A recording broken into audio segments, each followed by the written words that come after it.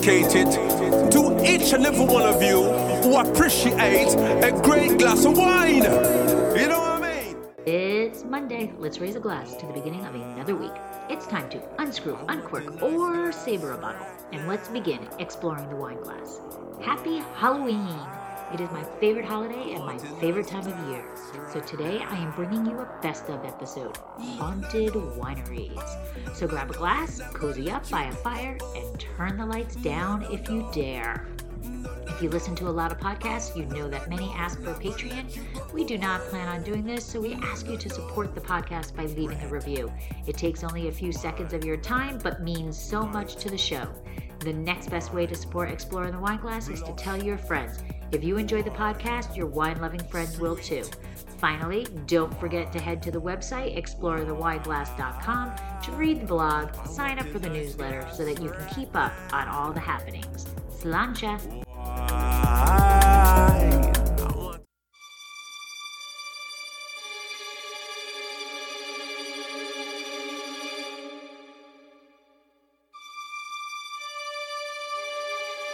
Eye of newt and toe of frog, wool of bat and tongue of dog, adder's fork and blindworm's sting, lizard's leg and owlet's wing.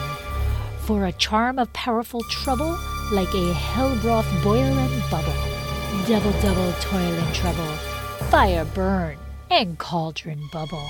Happy Halloween! Today I am bringing you something special for Halloween. There is a lot of history tied to wine and wineries, and where there is history, there are stories of ghosts. I love ghost stories.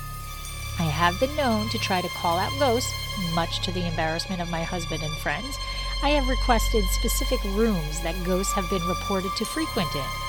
In the end, I have come to the conclusion that I am just a bit too eager for the ghosts, because they never show themselves to me. But there is always another hotel, there is always another winery, and I will keep on trying to talk to these ghosts. In this episode, I am going to share some hauntingly great stories of some wineries across the United States.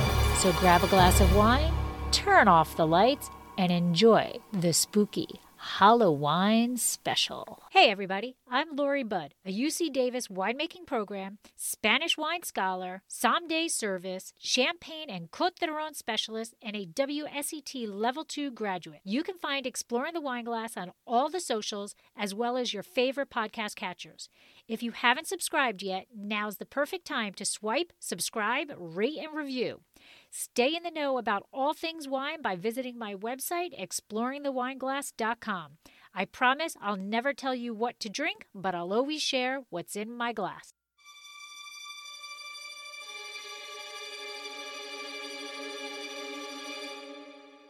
Happy Halloween! All my life, this has been my favorite holiday. The one night that the veil is thin, and the one time a year that the dead can easily communicate with the living. Halloween is typically thought of as a day of wearing costumes and getting an insane amount of candy. But in reality, the tradition has its roots in ancient Celtic history. The festival is known as Samhain. The festival marks the end of harvest and the beginning of the dark portion of the year. In Wiccan, we are at the mercy of the goddess of sun and the god of night. At sunset on October 31st, the god of night begins to have more control, having more hours of darkness in the day than sun. During this time, it is the veil between the physical and spiritual worlds is thin. The spirits are able to cross. It is not meant to be a scary time. Instead, it is a time that the living can speak with their loved ones. And since they made this long voyage, it was expected that the living provided exceptional hospitality. Food and drinks were placed on the table to welcome the spirits. This is thought to have been the beginning of trick-or-treating. However, sometimes there were bad spirits, angry spirits. These spirits could also cross and haunt those that did them wrong. In hopes that these not-so-happy ghosts would not recognize the living, many believed that costumes, originally with some blood on them, would hide them from these irate spirits. And this is the beginning of costumes. Another Halloween tradition is bobbing for apples. This is also a Celtic tradition. In the past, people tried to bite an apple that was hanging from a string. When they were able to capture that apple, they would peel it and throw it into the water. The peel would then reveal the first initial of their future spouse's name. And let's talk about jack-o'-lanterns. The tradition of a jack-o'-lantern has an intriguing history dating back to the 18th century. An Irishman blacksmith named Stingy Jack invited the devil to drink with him at the tavern. Jack convinced the devil to turn himself into a coin so Jack could pay for the drinks.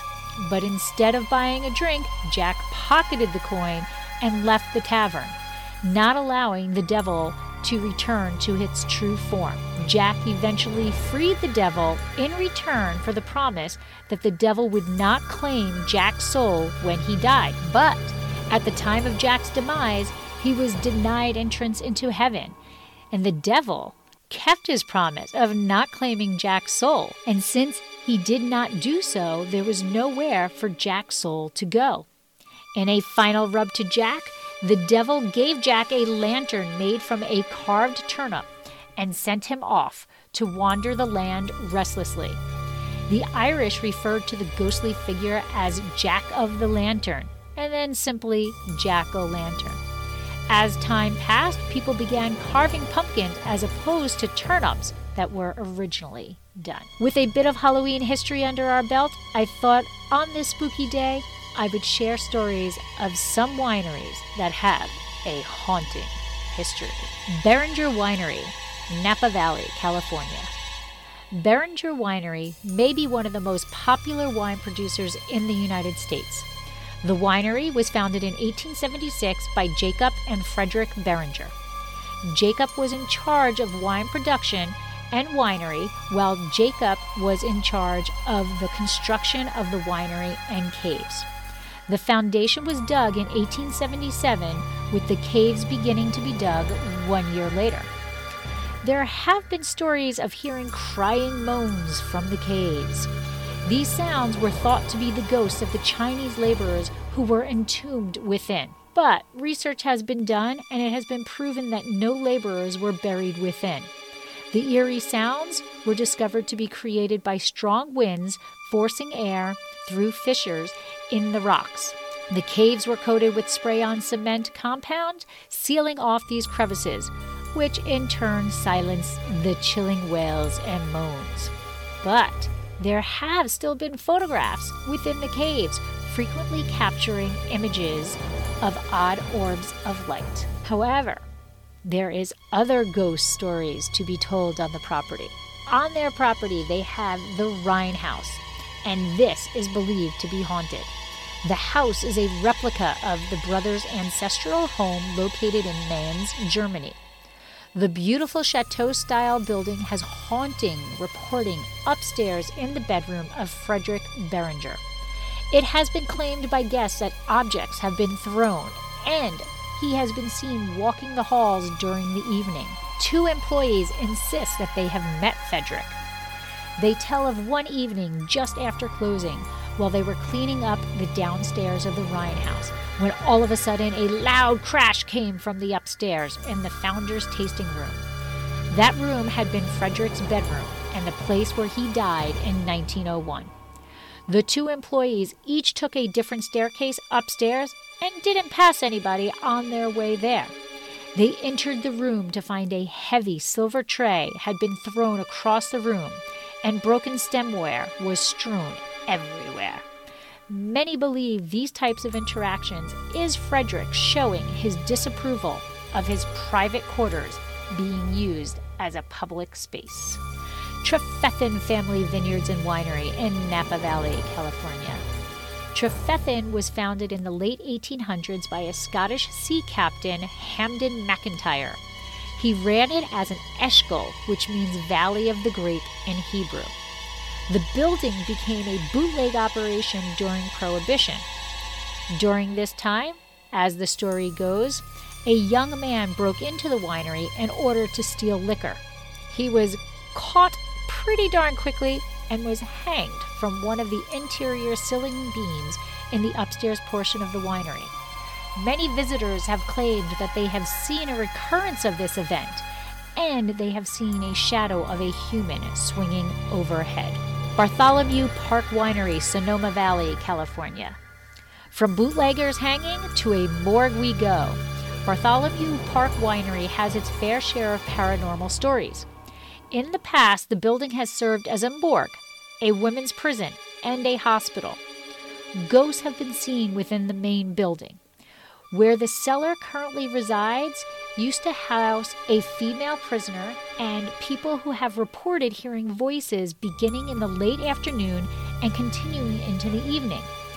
In fact, ghost hunter Jeff Dwyer spent a month investigating this facility. He explains, during part of the investigation, down in the morgue, there was a time when the room suddenly turned ice cold. It was just freezing to the point where I couldn't sit there any longer and had to go upstairs to warm up. In 2006, 5 psychics attempted to hold a seance, but there were so many ghosts trying to speak to them that they were overwhelmed with the spiritual activity that they became exhausted and all had to stop. When the winery was retrofitted to be earthquake-proof in the 1970s, the remains of a woman were discovered in the basement, and a story developed that the bones found were those of Madeline, and that her spirit remained in the winery. Madeline was a prisoner who was said to have escaped, but they just never found her body until now.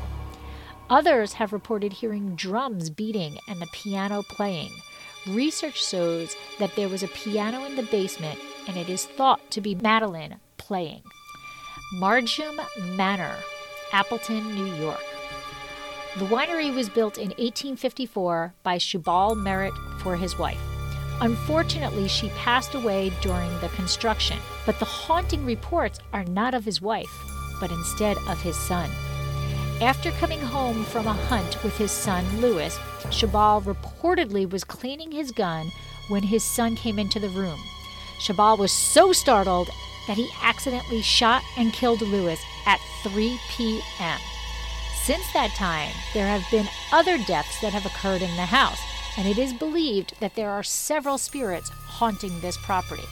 According to the owners, who have documented many sightings, they believe that Shubal, Sophia, and Louis Merritt, Charles and Hannah Ring, and the Sisters of St. Joseph's dog Duke are regular visitors. Employees have seen bottles spinning, lights being turned on their own, and apparitions appearing, especially on Thursdays at 3 p.m.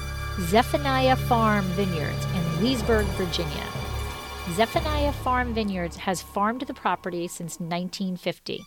They first planted grapes in 2002 as a way to preserve the family farm. Today, they have 14 different varieties of grapes on their land, and their primary ghost is Maddie Nixon. She apparently is a benevolent ghost, but seems to stir more when there are engaged couples in, enjoying each other's company. Maddie Nixon inherited the property in 1903 as a single woman, and later married Dr. William Casselier, a British veterinarian who thought himself an aristocrat. However, Casselier had a bit of a temper, which led to the death of a tenant farmer who had accidentally let a cow loose. It is thought that Maddie wants to make sure that the people who are getting married truly know each other before the vows. However, Maddie is not the only ghost to hang out at Zephaniah Farm Vineyards. According to the owners, this historic home, turned into a winery, is haunted with over 35 confirmed spirits. Bonnie has experienced several encounters. One, she explains, happened after she cleaned the parlor room after some guests left the home. After tucking the chairs in at the dining table and clearing everything off the table, she returned to the parlor to find it as though several people had been sitting there. Bonnie said that she noticed all the chairs were pushed back as if the people had left quickly, and several pieces of chocolate were left on the plate, along with one blue marble that had never been seen before. And of course, I cannot skip over Paso Robles. Paso Robles Inn has several ghosts walking their halls. Founded in 1864, the Paso Robles Inn has a long and interesting history. There are several stories of hauntings in the hotel. The most common can be found in room 1007.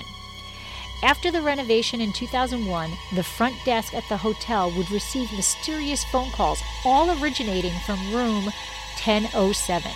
But no one was ever on the other end. All they would hear was a loud screeching sound. The employees would hang up and go check the room, only to find it empty.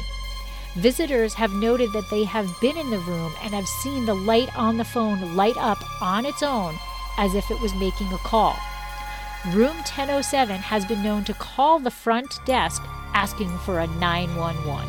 After diving into the history of the hotel, it was discovered that in the fire of 1940 that destroyed the original hotel, a 911 call was made at 9:05 p.m., close to the time that the night clerk J.H. Emsley sounded the fire alarm to warn the hotel guests.